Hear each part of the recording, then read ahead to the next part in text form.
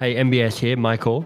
Holidays and a book coming, not necessarily in that order in terms of how important they feel to me right now. Thanks ahead of time if you've had a chance to pre-order the How to Begin book. I appreciate that. howtobegin.com if you're hearing of it. Over the holidays, we're just going to be releasing some of my favorite episodes from the vault. Katy Milkman is one of those behavioral scientists that's really making a splash, and I really enjoyed her new book, How to Change. She is very much in the lineage of the great behavioral economists, and it's really appropriate that the book she chose to read 2 pages from is Richard Thaler's classic book, Nudge. It's a great conversation about just what it takes to change, both at an individual level, but also at a kind of collective level as well. Enjoy. The illusion of free will, that delightful and deluded belief that we know what's going on, that we're in charge of what's around us, that our decisions are our own. But they're not. We're nudged into ways of behaving all the time, sometimes for good, sometimes for ill. Welcome to 2 Pages with MBS, the podcast where brilliant people read the best 2 pages from a favorite book, a book that has moved them, a book that has shaped them. Professor Katy Milkman teaches behavioral science at the Wharton School at University of Penn, and she's the host of the Charles Schwab's behavioral economics podcast, Choiceology.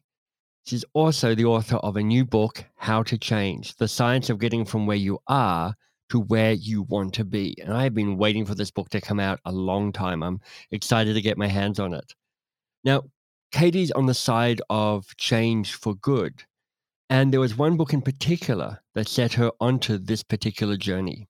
Late in my graduate school days, there was a new subfield, I should say, inside of behavioral economics that was blooming. And it was the nudging field. The premise of nudging is that if we recognize people are predictably imperfect, then if we understand the ways in which they make systematic mistakes, we can actually use that insight to help people make better decisions and do a lot of good instead of just studying it and observing it dispassionately. We can get in there and make lives better. And that appealed to me immensely. I love that phrase, predictably imperfect. That's me. That's me. It's you as well. Now, Katy's able to write a book with new insights on change because she specializes in doing research at scale, working with big organizations who serve vast swathes of the population. I mean, you're probably in one of these groups. Consider gym members who might wish they were exercising more regularly, bank customers who might wish they were saving a bit more for retirement or for an emergency, or customers of a pharmacy or even patients of a doctor's office who might, wish they were achieving some more of their health goals. And from there, Katy and her team test different nudges in these huge mega studies. So instead of a single scientist partnering with a single, I'll say, bank to test one idea for increasing savings, they have a single hypothesis. We say, there's a huge fixed cost to organizing that partnership. And if the bank is large enough, why don't we do many, many, many studies all at once? So we have a team of about 150 scientists who we coordinate with, and we'll basically put out a call to them and say, hey, do you have ideas? We're partnering with organization X, say Bank X. They want to help their customers save more for emergencies. How would you communicate with them? And what kinds of small incentives, for instance, might you offer to encourage that? And then we run a tournament. And we actually test lots of different ideas simultaneously to see what works best in an apples to apples comparison. So we can do sort of cost benefit analysis more easily than a traditional scientist would. I've been grappling for years to help support organizations and people in behavior change. I mean, it's the essence of the work we do at Box of Crayons, where we help organizations move from advice-driven to curiosity-led. So I asked Katy what myths in behavior change drive her absolutely nuts. Oh God, where do I start? I'll start with sort of a big myth. And this is the goal of my book really is to bust the biggest of all myths, I think, when it comes to behavior change, which is that, if you just sort of read the right book with its single recipe for change, whether it's about how to build a lasting habit that particular book, or how to set big, audacious goals and then break them down. Like if you just use that one technique, that perfect solution, you will achieve change. And what drives me nuts about that isn't that some of those things, some of those techniques actually can be really helpful for people. There's science supporting many different strategies that are out there. But what my research has pointed to over the last roughly 20 years is that it depends on what the problem is, what the solution is. Right. And like as an engineer, this is like blindingly obvious, right? You don't try to erect a tower and in an environment where you don't understand, like how hard is the soil, right? Like what am I up against? Will there be wind resistance that's going to try to blow this over? Like you get that you have to understand what is working against you, but so often behavior change is or behavior change solutions that are offered up in self-help bestsellers are agnostic to the challenge, and solutions only work if they actually match the problem. Right. So that's a big theme of my book. Like, there's lots of different ideas and insights from science that I bring to bear, but I try to clarify, if the reason you're not taking your medication is you keep forgetting, it's a different solution than the reason you're not taking it is the side effects are unpleasant. Yeah. And we need to solve those problems in different ways and look to different scientific techniques to figure that out. And so it drives me nuts that there's these one size fits all approaches that are, people, and then people are frustrated when it doesn't work for them. Right. But and organizations too will sort of go to that same place of saying, oh, let's slap this solution on. We think this will change behavior. And it worked in this other setting, but the other setting, the problem was totally different. It wasn't a self-confidence problem, or it wasn't a problem that like productivity was slow because there are abstract goals. It was a different problem. So we have to understand what we're up against to solve for it. You said if you're an engineer, this stuff would be bleedingly obvious. And that immediately took me to this metaphor, which is if you're trying to move, and by the way, this is the subtitle of your new book, if you're trying to move from here to where you want to be, really you're building a bridge. And there's not just one type of bridge. There are tens or hundreds of different types of bridges because you're crossing different types of terrain, different gaps. I mean, some are single span bridges. Absolutely. Some have a huge arc, some are long, some go for miles. Different bridges are required to get from A to B depending on what's in the middle. Oh, I love that. I wish you'd given me that before I finished the book. I love that. That's fantastic. So you hinted a little bit about the book you're going to read for us. Tell us what it is. Yeah, I should have the full title. The book is called Nudge: Improving Decisions About Health, Wealth, and Happiness. And it's by Richard Thaler and Cass Sunstein. And it's a book that's changed my life and my career. So I'm really excited to get the chance to share it. And when did that show up in your life? Was it as a graduate student?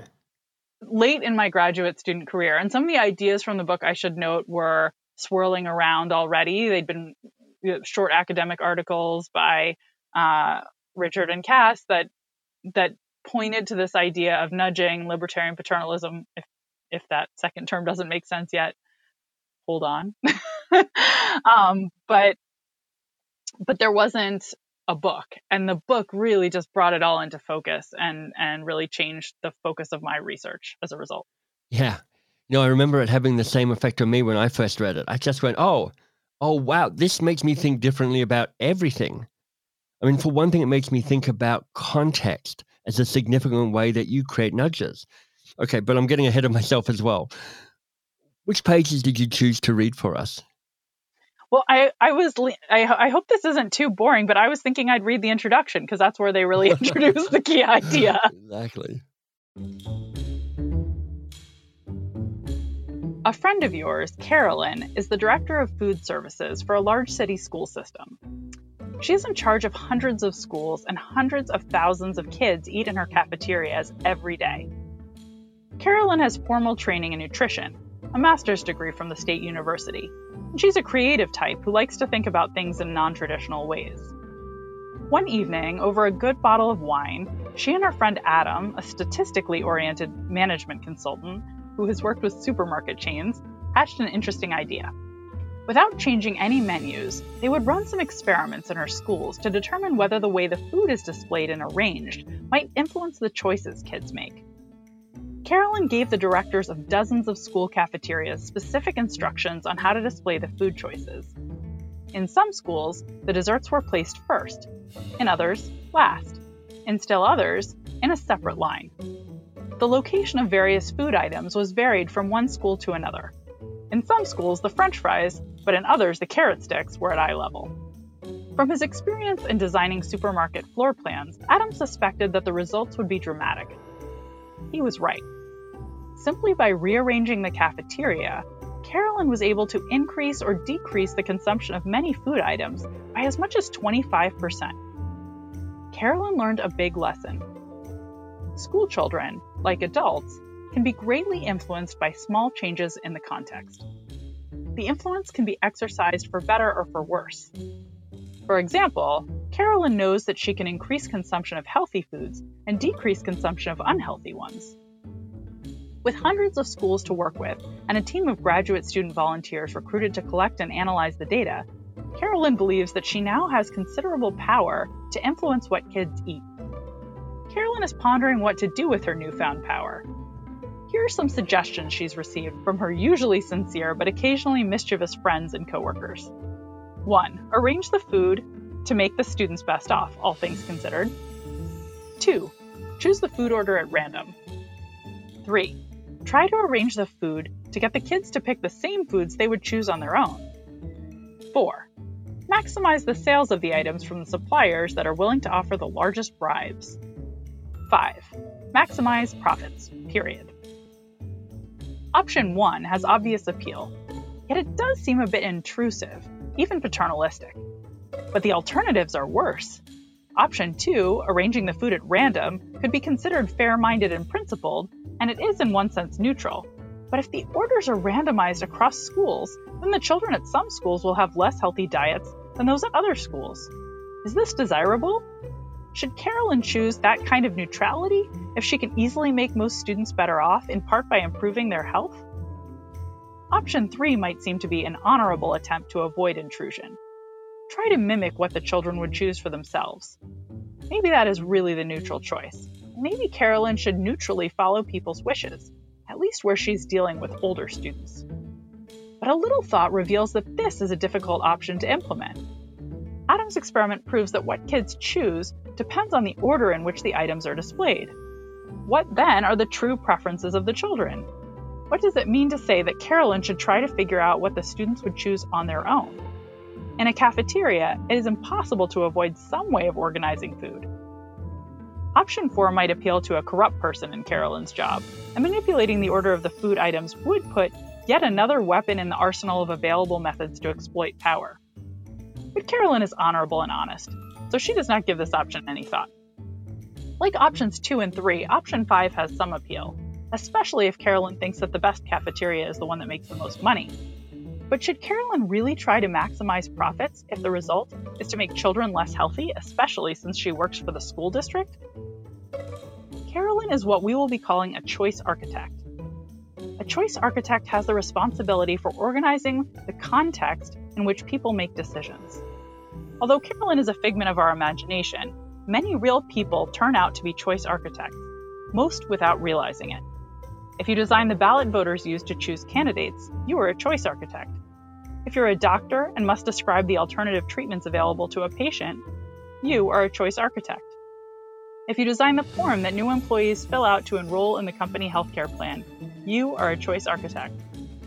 If you're a parent describing possible educational options to your son or daughter, you are a choice architect. If you are a salesperson, you are a choice architect. But you already knew that. There's a lot to chew on in those opening pages. That's a good metaphor because of all the food. And I think maybe the food stuff is relevant for me because I'm living in my parents' house and they have a different way of choice architecturing the food, which basically involves leaving around vast amounts of chocolate. I am hopeless in the face of actual chocolate. In my real life back in Canada, I architect my life so I don't have access to so much chocolate. You're a wise choice architect then. I have moments, but not all the time. But I do have brief moments. What's at the heart of this passage for you, Katy? I mean, what really gets to the essence of it? What I love about it is the way it clarifies that even in a simple situation, like in a cafeteria, where you might not be paying any attention to your surroundings, you're being influenced. And so someone has an opportunity to make you better off. And that insight to me is so important. And it really wasn't one I'd had before I read their work, uh, that because of the influence that small things have on our decisions, there's an opportunity to improve us. Is it possible to have true preferences? I mean, that's one of the phrases that's in the passage that you read out. And I'm just wondering if such a thing even exists. Because it sounds like a true preference is a contextual preference. I think that's what decades of research suggests, is that in many cases it's context dependent what we prefer. Of course, there are some things that there's no context in which I would tell you that I think chocolate ice cream tastes worse than carrots. It's not going to happen.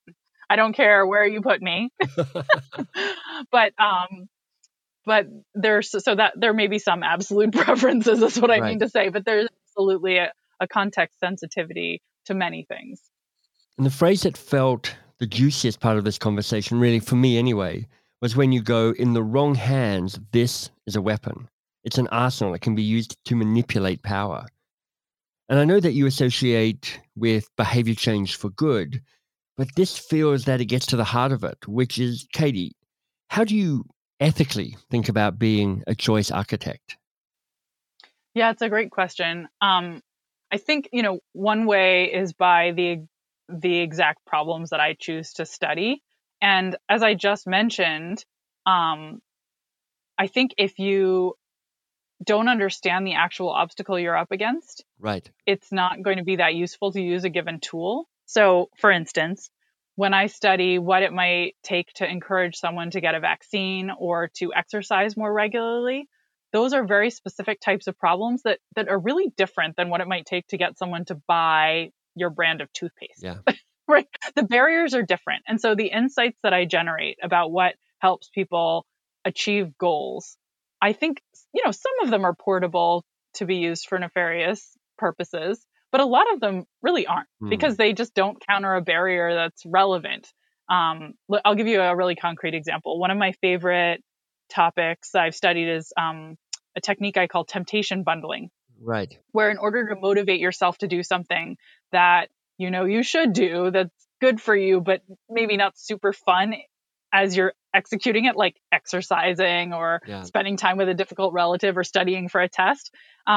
A way you can motivate yourself to do it is by linking it with something tempting, something that you really enjoy, and maybe not letting yourself do that tempting thing unless you're simultaneously exercising, say watching your favorite TV show only while you're at the gym, or burning your favorite scented candles or eating your favorite snack only while you're working on your homework, or going to your favorite restaurant only when you are spending time with that difficult relative. So that kind of linkage, temptation bundling, linking something that you want to do for your long-term benefit, but sort of dread in the moment, with something fun. I Yeah. don't see easy ways to turn that into a nefarious tool for marketers, because the problem that it's solving isn't a problem that keeps you from buying a certain brand of toothpaste, Yeah. right? You're not like it's not the same thing. So I think that helps, figuring out ways to work on problems where I really see a social benefit, and try to produce solutions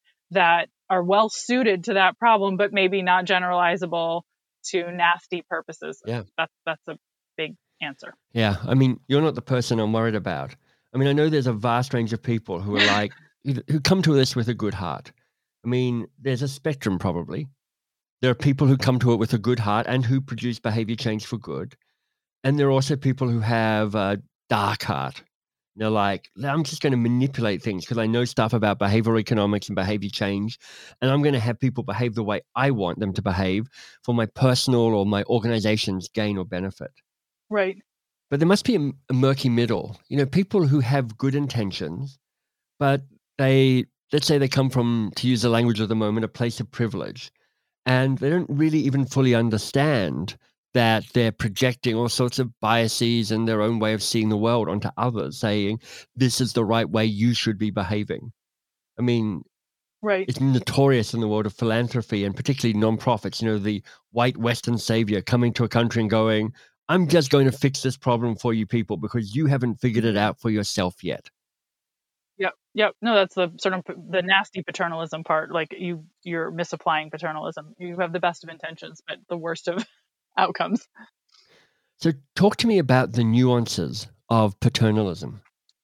Yeah, it's a great question. There are many nuances. As I mentioned, I'd say I get to sidestep this in my own work because I just stay away from gray areas. Right. There's like at least things to me that feel like ethical gray areas I want nothing to do with. And when it comes to improving student performance in high school and getting people to exercise more and get vaccinated to prevent deadly plagues. It's pretty unambiguous. These are good things. Yeah, I feel good about those things. And I think, Bob Cialdini, who wrote the amazing book Influence, I think he's struggled and thought about this a lot. And he was a guest speaker in one of my classes this year at Wharton and got a similar question. He gave a wonderful answer. So I'm going to parrot it back to you, but attributing it to him, which is he thinks that one way that we can help ensure people around us will hopefully mostly use the ideas we generate and the science we generate for good is by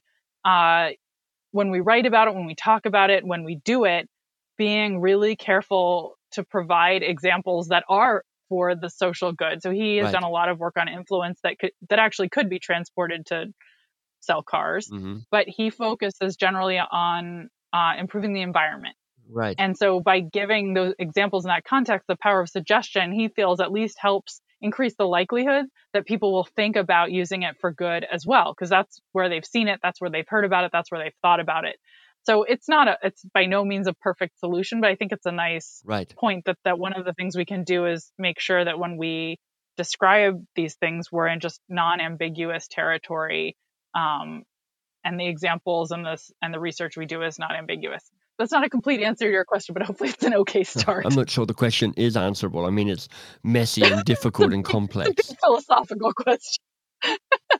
In my memory of reading Cialdini's work, he also talks about how to increase charitable donations. So again, another example of chosen context for good rather than otherwise. So, Katy, if there's no such thing as true preference, and we're constantly moving from one context to another, and let's assume every context either knowingly or unknowingly has choice architecture built into it, is there any way we can inoculate ourselves against manipulation that's not actually in our best interests? Or is it just the very nature that this is a nudging that happens always and at an unconscious level? It doesn't all happen at an unconscious level, I think. And I think, I don't know if you can fully inoculate yourself. Stick with the vaccine metaphor. Some vaccines are 95% effective, some are 50% effective. Right. Like I'll take anything that's more effective than just facing the world on my own, unprotected. And I think that's kind of what we've got in this domain is educating yourself so that you're aware of these tools and understand how context shapes our decisions, how powerful it is, for instance, when there's a default choice and how much, that can change your decision. So the example that's most widely used is of organ donation. Many countries, by default, you're an organ donor, but it's easy to opt out and say, nope, I don't want, if I were to die early and my organs could be harvested to help someone else, I actually don't want that to happen.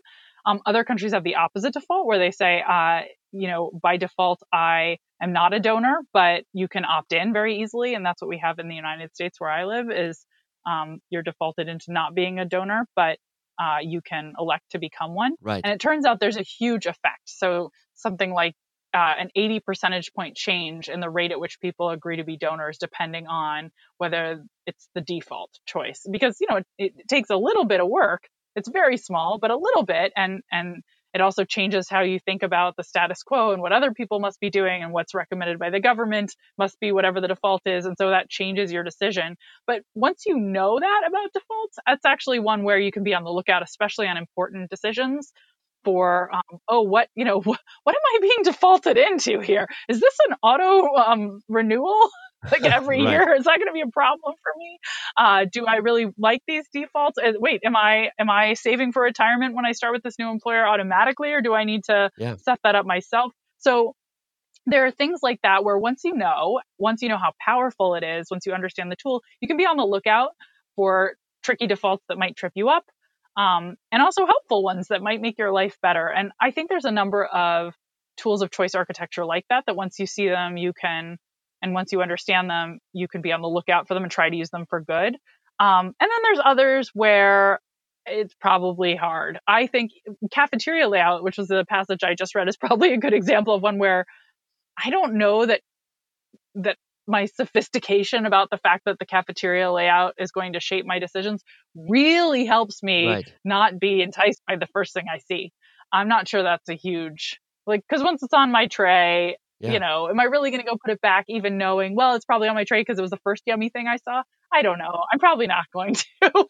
So I think that there's some situations. And I guess another thing I'd say is, it's okay. I think when it's little stuff, it's probably not a huge deal. Like you visit one cafeteria once, Yeah. not a huge deal. If you go every single day and it has the same layout and you fall into a routine and now you start gaining weight and then now you're, pre-diabetic. Yeah. Okay, these things can add up. But in general, if we are sophisticated and savvy on the really big things, like making sure we're saving for retirement, making sure we're getting regular medical checkups, Or the occasional carrot, even if you're eating chocolate ice cream all the time. Come on, Katie, step up. well, I do eat a lot of ice cream, I will admit, but anyway. It's interesting. In Australia, here it's one of the few countries where voting is compulsory. It's the default, and it makes a difference to how democracy plays out. Yeah. And in terms of conversation around disenfranchising, which, is a pretty hot topic in the US at the moment, those conversations don't really happen in Australia because there's just this default way of behaving. Just remove some of those manipulations off the table. Yeah, no, absolutely. Yeah. So government plays a large role in what, and its structure and what's possible for a paternalistic nudger and what isn't. Katie, you've been thinking about behavior change now for 20 years. As you've been working on the new book and you've been conducting some of these mega studies, what surprised you recently about insights around behavior change and how it works? That's a great question. I would say a thing that has surprised me is how important it is to be prepared for failure. And I don't mean complete failure, but maybe I should say it surprised me how critically important it seems to be to have ways of keeping people from becoming demotivated when they take an inevitable step backwards. When things go a little bit off kilter. A lot of the research that I've done and seen of late that's excited me the most has highlighted this same theme, that rigidity in routines, rigidity in expectations is just going to be our downfall consistently. And we need to find ways to sort of get back on the wagon whenever there's a slip up. And that a lot of the best solutions for behavior change either are about finding a way to help you climb back up after you've fallen down, or anticipating that there's going to be a challenge if you're too rigid. I'll give you a specific example to make that come to life a little bit more. I did a study at Google where we were trying to build lasting exercise habits for their employees. And we had this idea that if we could get people into a really consistent routine around when they worked out and reward them for that consistency for a month, we would see long-term benefits, that consistently exercising at the same time of day would build a very stable routine around continued exercise after we sort of let go and watched. And we pitted that against another, I'll say, design for kickstarting an exercise habit, where instead of really encouraging people to work out in the same time each day, we encourage them to mix it up a bit more. And what we found is that, contrary to our expectations and lots of expectations, we surveyed psychologists at lots of top departments, and the vast majority shared our belief that this consistency of routine would be what worked best. We actually found that people who exercised at the same regularity, but in a less routine way, built more lasting habits. And the reason was everybody sort of had a favorite time to work out. Right. In both groups, and they built something of a routine around that. It was a little stronger in the group that really practiced that a lot. But the folks who we'd rewarded for that consistent routine, if they missed their regular time, they threw up their hands and gave up. Right. It's like, 4 minutes past 7. I can't possibly start because I start at 7 o'clock or I don't start at all. Exactly. It was an only if kind of rule that they'd built in their minds. And life throws you curveballs. And so that flexibility that other folks had learned was really critical. And that's just one example of there's, a lot of insights like this. One of my other favorite topics I've studied is the fresh start effect, which is about how there are moments in our lives that feel like new beginnings, from the start of a new year to the start of a new week to the celebration of a birthday, the beginning of spring, and that highlighting those or even just experiencing them on their own can motivate us to tackle goals we wouldn't otherwise feel motivated to pursue, because it gives us a sense of a clean slate. And so we can feel dissociated from our past failures and like, it's going to be different this time. And I think it's really about the same fundamental psychology that these failures, when we let them get out of control, when we let them take over, we don't have what it takes to succeed, and we don't push forward. And so much of life is about small failures, and we have to have ways that we can keep going anyway. So in a converging, there's more that I could say about. There's lots more evidence, but it's so many things I keep seeing and running mega studies where sort of the best performing treatments have some element or some flavor of this, helping people stand back up after a small failure and keep going. That's so great. And be more flexible. I think that's really important. In my small company, and of course, this is just a tactic in a certain context, but we have the how fascinating rule. And this actually comes from a guy called Ben Zander, who years ago wrote a book called The Art of Possibility. And here's how that works. When things go off the rails, and they always do, you throw your hands in the air and you go, how fascinating. And it puts you into a different somatic state, kind of shifts your body. It invites curiosity. It invites you to hold it lightly. It invites you to discover that this too shall pass. And before this interview, I was talking to Ainsley, who I work with, and we just discovered that we screwed up something that is meant to happen tomorrow. And we just got onto our little Zoom call together, and she went, Michael, how fascinating. And I went, Ainsley, how fascinating. All right, now, how do we tackle this? How do we fix this? Reframing is a great and powerful tool. And I love that reframing of when life gives you lemons, make lemonade. Yeah, exactly right. Fascinating. Yeah, that's great. Katy, I've got a final question for you. This is my final question I ask at the end of all of these interviews, and it's a tricky one. Uh-oh. What needs to be said that hasn't yet been said in this conversation between you and me? I would say one thing we haven't talked about is how my thinking has evolved around behavior change since 2009, when I read this amazing book, Nudge, and it changed my life and made me want to study behavior change forever.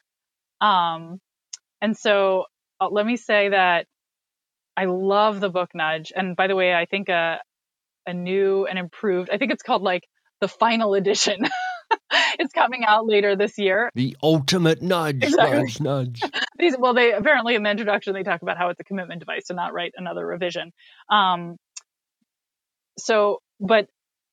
for me, a big realization, and part of what led me to write a book that is very different from Nudge, even though I think of Nudge as the book that shaped my life's work, is that nudging is really about how an organization can shape behavior. Right. And that's a super important piece, and how policymakers can shape behavior for the better. And that's a really important set of questions. And the book I wrote tries to address that too, with a lot of the tools it provides. But I've realized that we are choice architects in our own lives as well, and that a really important opportunity is to teach people how to nudge themselves.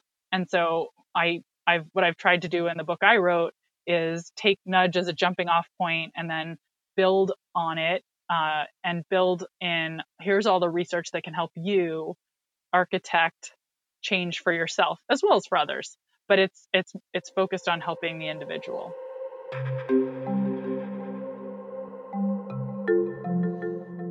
One of my favorite authors is Peter Block. I mean, if you followed my work at all, you know he just keeps popping up in conversations. He wrote a book called The Answer to How is Yes. And among other things, I mean, he has a bit of a rant about best practices, but amongst other things, he talks about role models, or rather avatars. And interestingly, for us and for this conversation, his favorite avatar is the architect. For him, it's a role that blends discipline and science. That's part of what you need.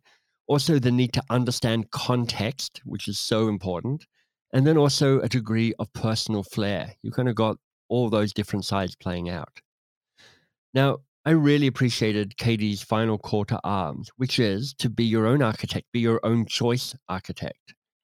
If you know what you want, and I love that question, what do you want? What do you really want?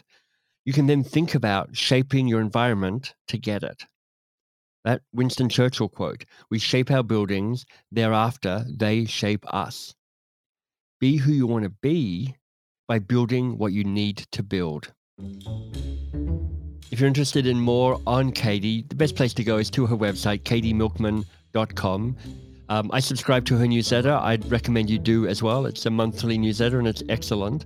And her book is terrific. I've just been nominated for all sorts of prizes and on all sorts of lists, so definitely worth grabbing hold of there. And as ever, thank you for listening to 2 Pages with MBS, this podcast of mine, which I really love to do. I hope you'll join our free community. It is a place where you get access to all sorts of good things, additional interviews I haven't released, some downloads, the transcripts of the podcast if you're interested in reading through what's been said. It's called the Duke Humphreys, named after a favorite library of mine at Oxford, where all the cool stuff was. And you'll find it at mbs.works/podcast. The podcast grows best by word of mouth. So if this episode has moved you in particular and you know people who want better lives, who want to shape their lives so they can be the best they can be, who would like to go deeper into understanding around behavioral economics, then perhaps you'll suggest this episode to them. And maybe you'll be so moved as to go and give this podcast a review on your favorite podcast app. That would be amazing. Thank you if you've done that. You're awesome and you're doing great.